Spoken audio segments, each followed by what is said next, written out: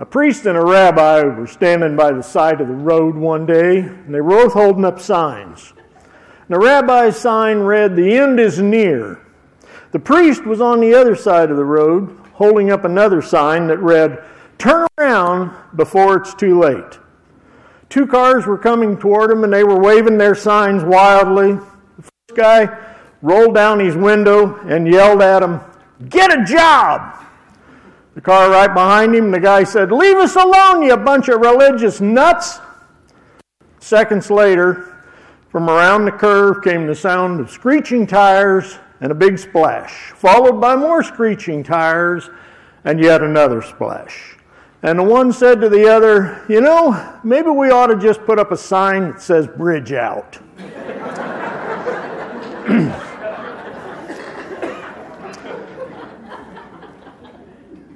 I'd like some scripture this morning from Matthew chapter 24. Is that up there? There it is. As he was sitting on the Mount of Olives, the disciples came to him privately, saying, "Tell us, when will these things happen? And what will be the sign of your coming and the end of the age?" And Jesus answered and said to them, "See to it that no one misleads you. For many will come in my name, saying, 'I am the Christ,' and will mislead many. You will be hearing of wars and rumors of war. See that you are not frightened, for those things must take place. But that is not yet the end. For nation will rise against nation and kingdom against kingdom. And in various places there will be famines and earthquakes. But all of these things are merely the beginning of birth pangs. Then they will deliver you to tribulation and will kill you. And you will be hated by all nations because of my name. At that time many will fall away and will betray one another and hate one another. Many false prophets will arise and will mislead many. Because lawlessness is increased, most people's love will grow cold.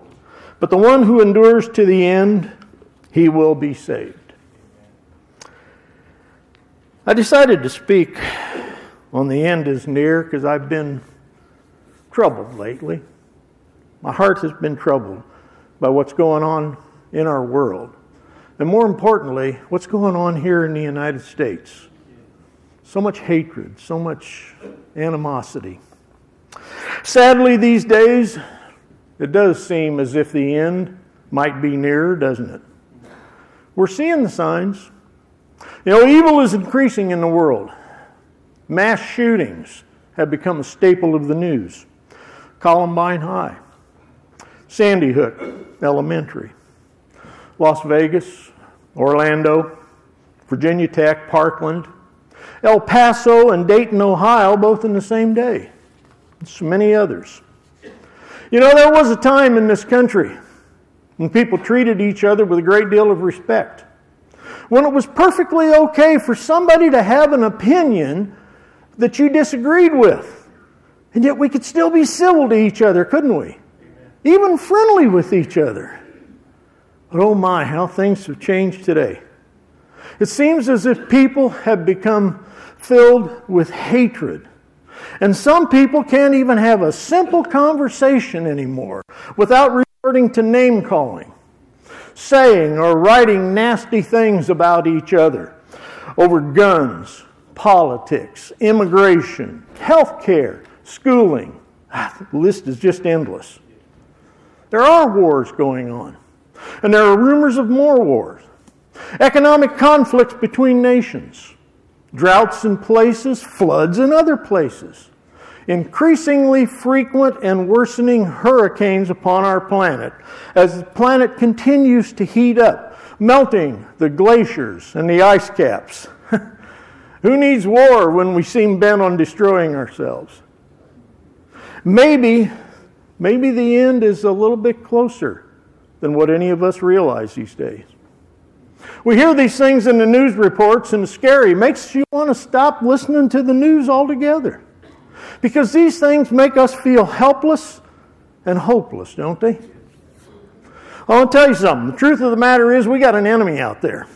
We have a very real enemy out there who would like absolutely nothing better than for us to be paralyzed in our fear. He wants us to believe that we are powerless, we are helpless, and we are without hope. Our enemy wants us to keep feeling hopeless and fearful. He wants us to be ignorant of the power that actually lies right here within our grasp. And fear is one of the main weapons that he uses to make us into an ineffective, paralyzed people. But Deuteronomy 31:6 tells us to be strong, to be courageous. Don't tremble, don't be afraid of them. The Lord your God is the one who is going with you. He won't abandon you or leave you. Boy, that is some really good news in these times. It really is. And the truth of the matter is, on our own, guess what? We are pretty much helpless and hopeless. But the good news is, we're not alone. We have a Savior. We have an ally who has already won the war. Yeah. Yes, there are battles still to be fought, but the war has already been played out and won in the heavenlies. Christ has already defeated our enemy, and we have nothing left to fear. Amen. Hallelujah. But let's not forget, ever, that we still are at war. We got battles to fight. A new submarine was being tested, and it had to remain submerged overnight. And when it returned to the harbor the next day, the captain was asked, well, how did it handle in that storm last night? And the officer was surprised, and he said, storm? Didn't even know there was a storm. The sub had been so far beneath the surface that it had reached the area known to the sailors as the cushion of the sea. Although the ocean above could be whipped into high waves, huge waves by the winds, the deep waters never even get stirred down there. The church needs to become the cushion of the sea for believers, a place where our minds will be protected against the fury of the storms that are raging around us, creating huge waves of fear and worry and hopelessness. The church needs to be the place, my friends, where we can be sheltered by God's grace, where we can be encouraged by His Holy Spirit. And I promise you, there are going to be storms in our lives, all of our lives. We will be confronted by the face of evil in our world. We will be called to fight against it. But we will prevail against the gates of hell if we remember that the church is the place we need to come to recharge our souls, to renew our spirits, and to prepare ourselves for the coming battle. The storm will come, but the church, the cushion of the sea, is the place for us to gather in order to restore our hope, our strength, and our power. So how exactly does the church function as a cushion of the sea in these end times? You know, normally when we hear those words, the end is near, it's speaking to the individual about repenting before it's too late. But in Peter's first letter, he's instructing the church itself how to function during the end times. We are the church, and we all have a part in this body of Christ. Pastor Wayne Cadero was once invited to be present at the helm of a battleship. And he stood at the helm of this massive, floating city of weapons. And he watched all of these sailors at their positions. And then the captain gave the order to man the battle stations. And 800 sailors immediately sprang to action. Pastor Cordero was absolutely amazed at how quickly, how efficiently each one of these men moved to the perfect exact position and knew exactly what to do when he got there. Now, just a few weeks later, he was walking the deck of a cruise ship, and he was thinking about how different are these great and mighty ships. Well, the differences between battleships and cruise ships is a good analogy for the church to use. Why is that? It's because we need to understand that Jesus Christ built the church as a battleship, not a cruise ship.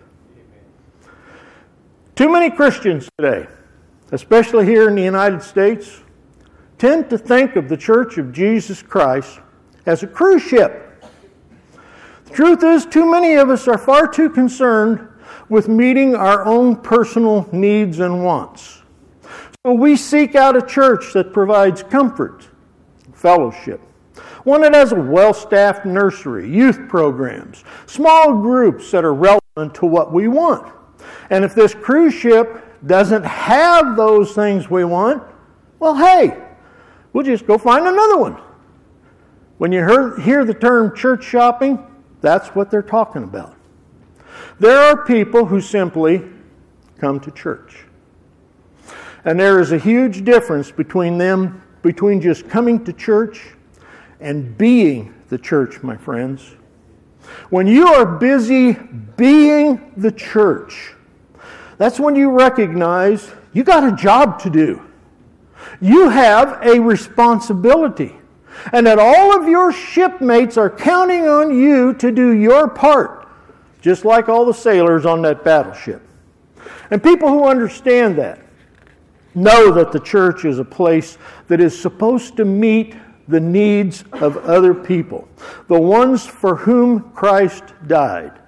These are the people who are oppressed, who are lonely, who are in pain, people hungering for hope, for something, anything that they can hang their hat on. And when we accept that, that's when we can see that Jesus Christ really did intend for the church to be a battleship. Not once did he think we were going to build ourselves a cruise ship. And once we understand that, once we accept that we are a battleship and that every one of us has a station and a job to do, and every other member is counting upon us to do our job, that's when we can finally prepare ourselves for the coming assault on the gates of hell.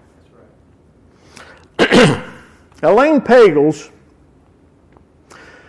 is a pastor at Princeton. She's a humanitarian scholar who specializes in early Christianity, even though she doesn't attend church. She's not a church person at all.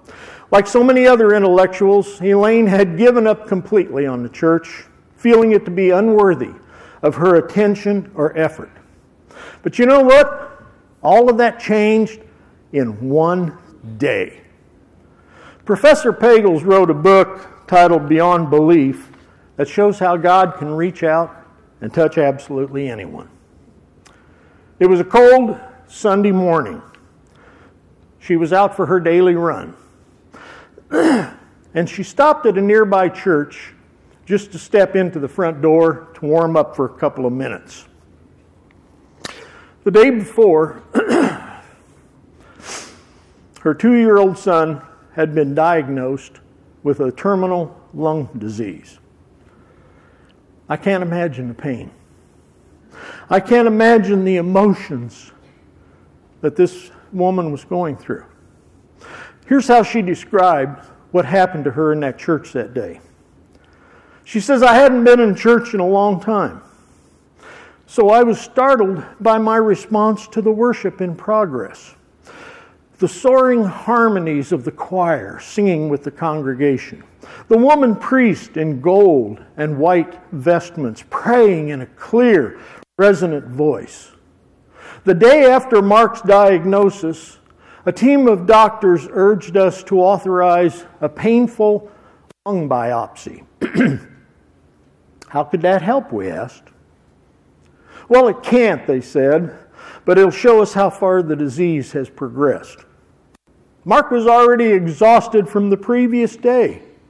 Holding him, I felt if a bunch of masked strangers kept poking him with needles, he might just give up and die. So we refused the biopsy, gathered up his blanket, his clothes, his Peter Rabbit. We carried him home.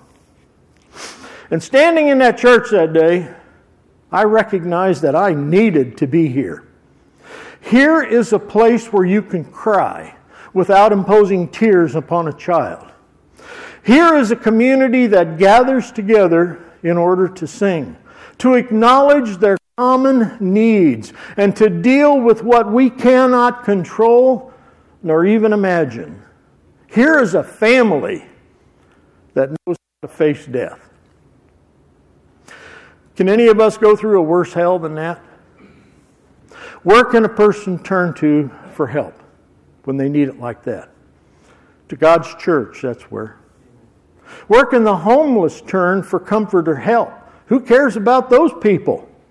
The church, that's who.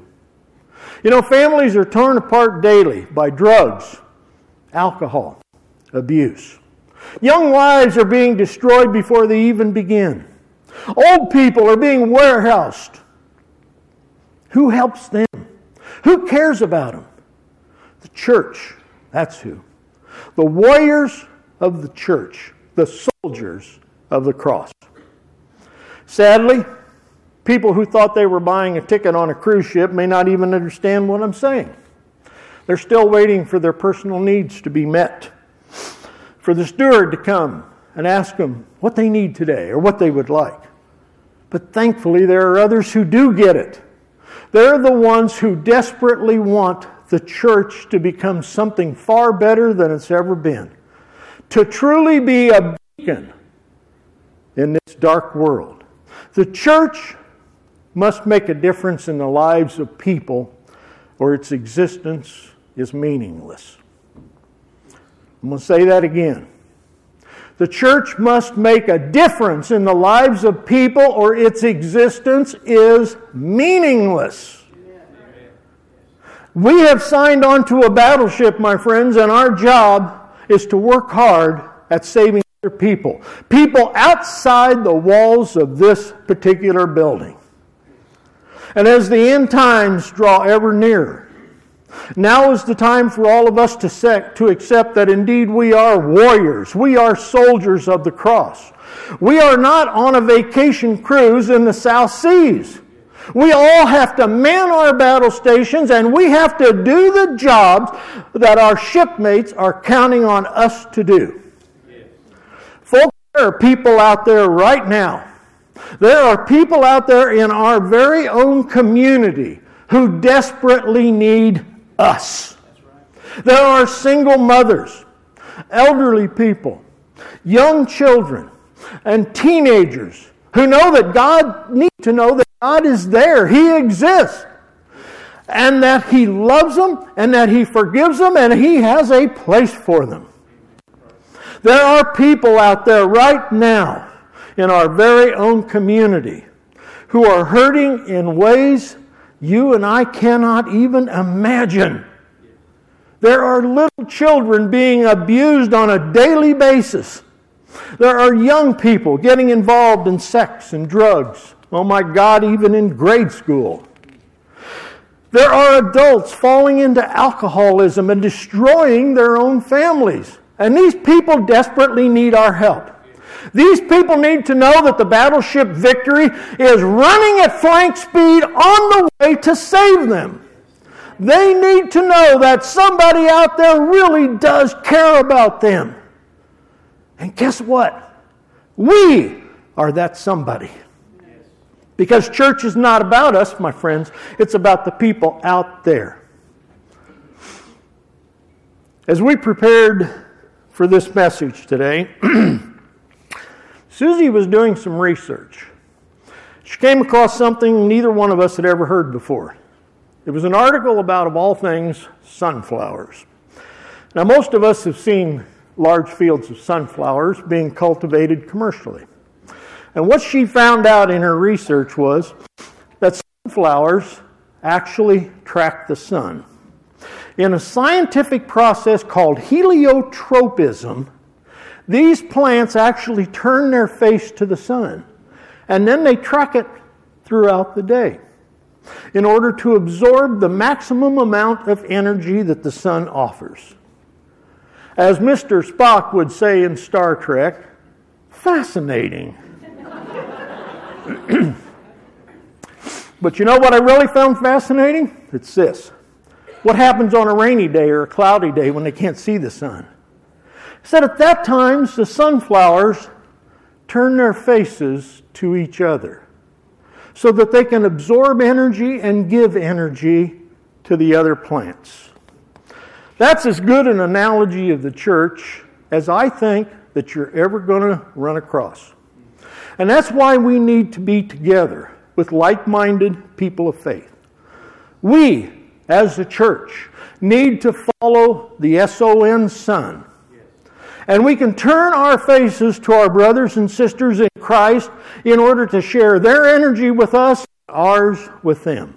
But in order to do that, we have to commit ourselves to coming together regularly, to building up our strength, our power, and then sharing it with others. Those people outside there. Back in 1989, former President Bush was entering St. John's Episcopal Church in Washington, D.C., when he was stopped by William Brown, Jr., a homeless man, who asked the president to pray for him. And the president shocked his entire party by saying, "No. No. You come inside with us and pray for yourself." And from that day on, William Brown Jr. was a regular attendee at that church. The man in ragged, smelly clothes sat right next to the rich and powerful. And at collection time, this homeless man put $1 in the plate, which one usher said was the same amount that some of the other people were putting in. You know why he was so generous with his meager resources while his wealthy counterparts were so stingy? Of course you do. Because to many of the wealthy, they see the church as a cruise ship.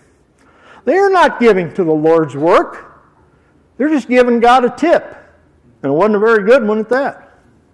But Williams saw the church as a battleship. And as a consequence, he felt like he needed to do his part.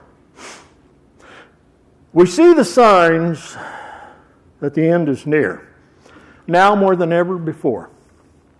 And just as evil is spreading an ever-widening net throughout our country, throughout our world, the greatest defense we have, God's own church, is itself, coming under attack from individuals and organizations that say we are irrelevant, we are useless, and we are foolish.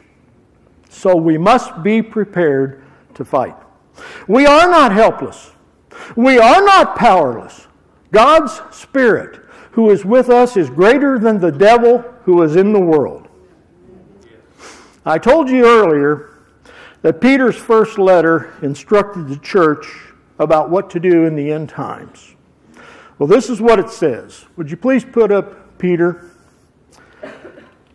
The end of everything is near. Therefore, practice self-control and keep your mind clear so that you can pray.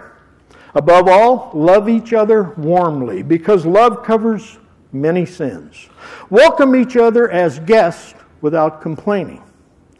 Each of you, as a good manager, must use the gift that God has given you to serve others. Whoever speaks must speak God's word. Whoever serves must serve with the strength God supplies, so that in every way God receives glory through Jesus Christ. Glory and power belong to Jesus Christ forever and ever. Furthermore, Hebrews goes on to tell us, brothers and sisters, you are holy partners in a heavenly calling. You understand what that even means?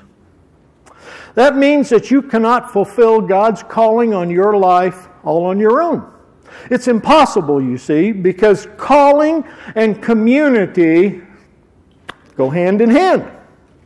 You have been called to complete your calling within the community of the church, along with other believers, a place where you work together, a place where you support one another, a place where all the believers are holy partners in a heavenly calling. So take a look around you this morning. The people you're looking at, the people sitting next to you, those are your holy partners in God's calling on your life. You need them, and they need you. You simply cannot fulfill your call in God's life without them. So keep your faces turned to the sun, the S-O-N. And when those clouds come, and they most assuredly will, turn your faces to each other for power, for strength, for the task that lies ahead of you. Man your battle stations, full speed ahead. War is coming to us. But Christ Himself has promised us that we will go on the attack, and that the gates of hell shall not prevail against us. Amen.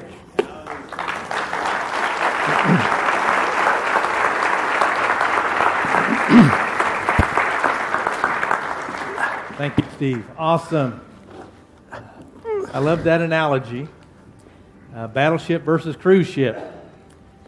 You know, maybe, not judging anyone, but maybe you saw yourself on one ship or the other today. I heard in my spirit, all aboard. Amen? All aboard.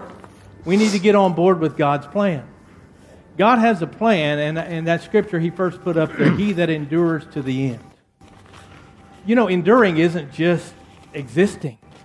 Enduring is actually doing the will and the work of God until God says our days here are over. So I want to do that. I want to get on board, and I love the analogy of the battleship versus the cruise ship. And the battleship, everybody took their stations in a minute's notice. They knew where they were to be. Do you know where you are to be in the body of Christ today? Do you know where to be on God's battleship today? If you don't, you can. Could you stand to your feet this morning? God has an awesome plan for every one of us, no matter where we are in our spiritual walk, wherever we're not in our spiritual walk. God has a perfect plan. I just want you to rest your life in Him today. Put your life in His hands. And if it's in your heart, how about saying, God, I'm ready to get on board. And maybe you've been a Christian for a long time, but today maybe you see things in a little different light, a little different way, in a more serious way. That we have a job to do and we have a part to play on a battleship for God. We need to influence everywhere we go. We need to be an influence, shining the light and truth and the power of God, salvation of God. So could you bow your hearts with me? Father, I thank You for Steve's message today. I thank You, Lord God, for that anointed message to give direction and guidance. I pray, Lord God, that as hearts were open today, Lord God, that so many would choose to follow You in a greater way, in a more dedicated, committed way. I pray, Lord God, that we would see ourselves as getting on board a battleship for Your glory, a battleship for Your praise, a battleship to bring Christ and the light of truth into this world that we live in. Even though it is seemingly waxing worse and getting worse all the time, I thank You, Lord God, that we are the church that can change the course, that You've put us here to be an effective difference maker. So, Lord God, help us to be the difference makers You've called us to be. I pray, Lord God, that we would all get on board with You, Lord God, in a closer way than we've ever walked with You before. I thank You, Lord God, for Your plans, Your direction, Your guidance, and Your wisdom. Direct us, Lord God, to be the church You've truly called us to be. We give You praise, we give You glory, we give You thanks in Jesus' name. And everyone said, Amen. God bless you all. Thanks again, Steve. Awesome.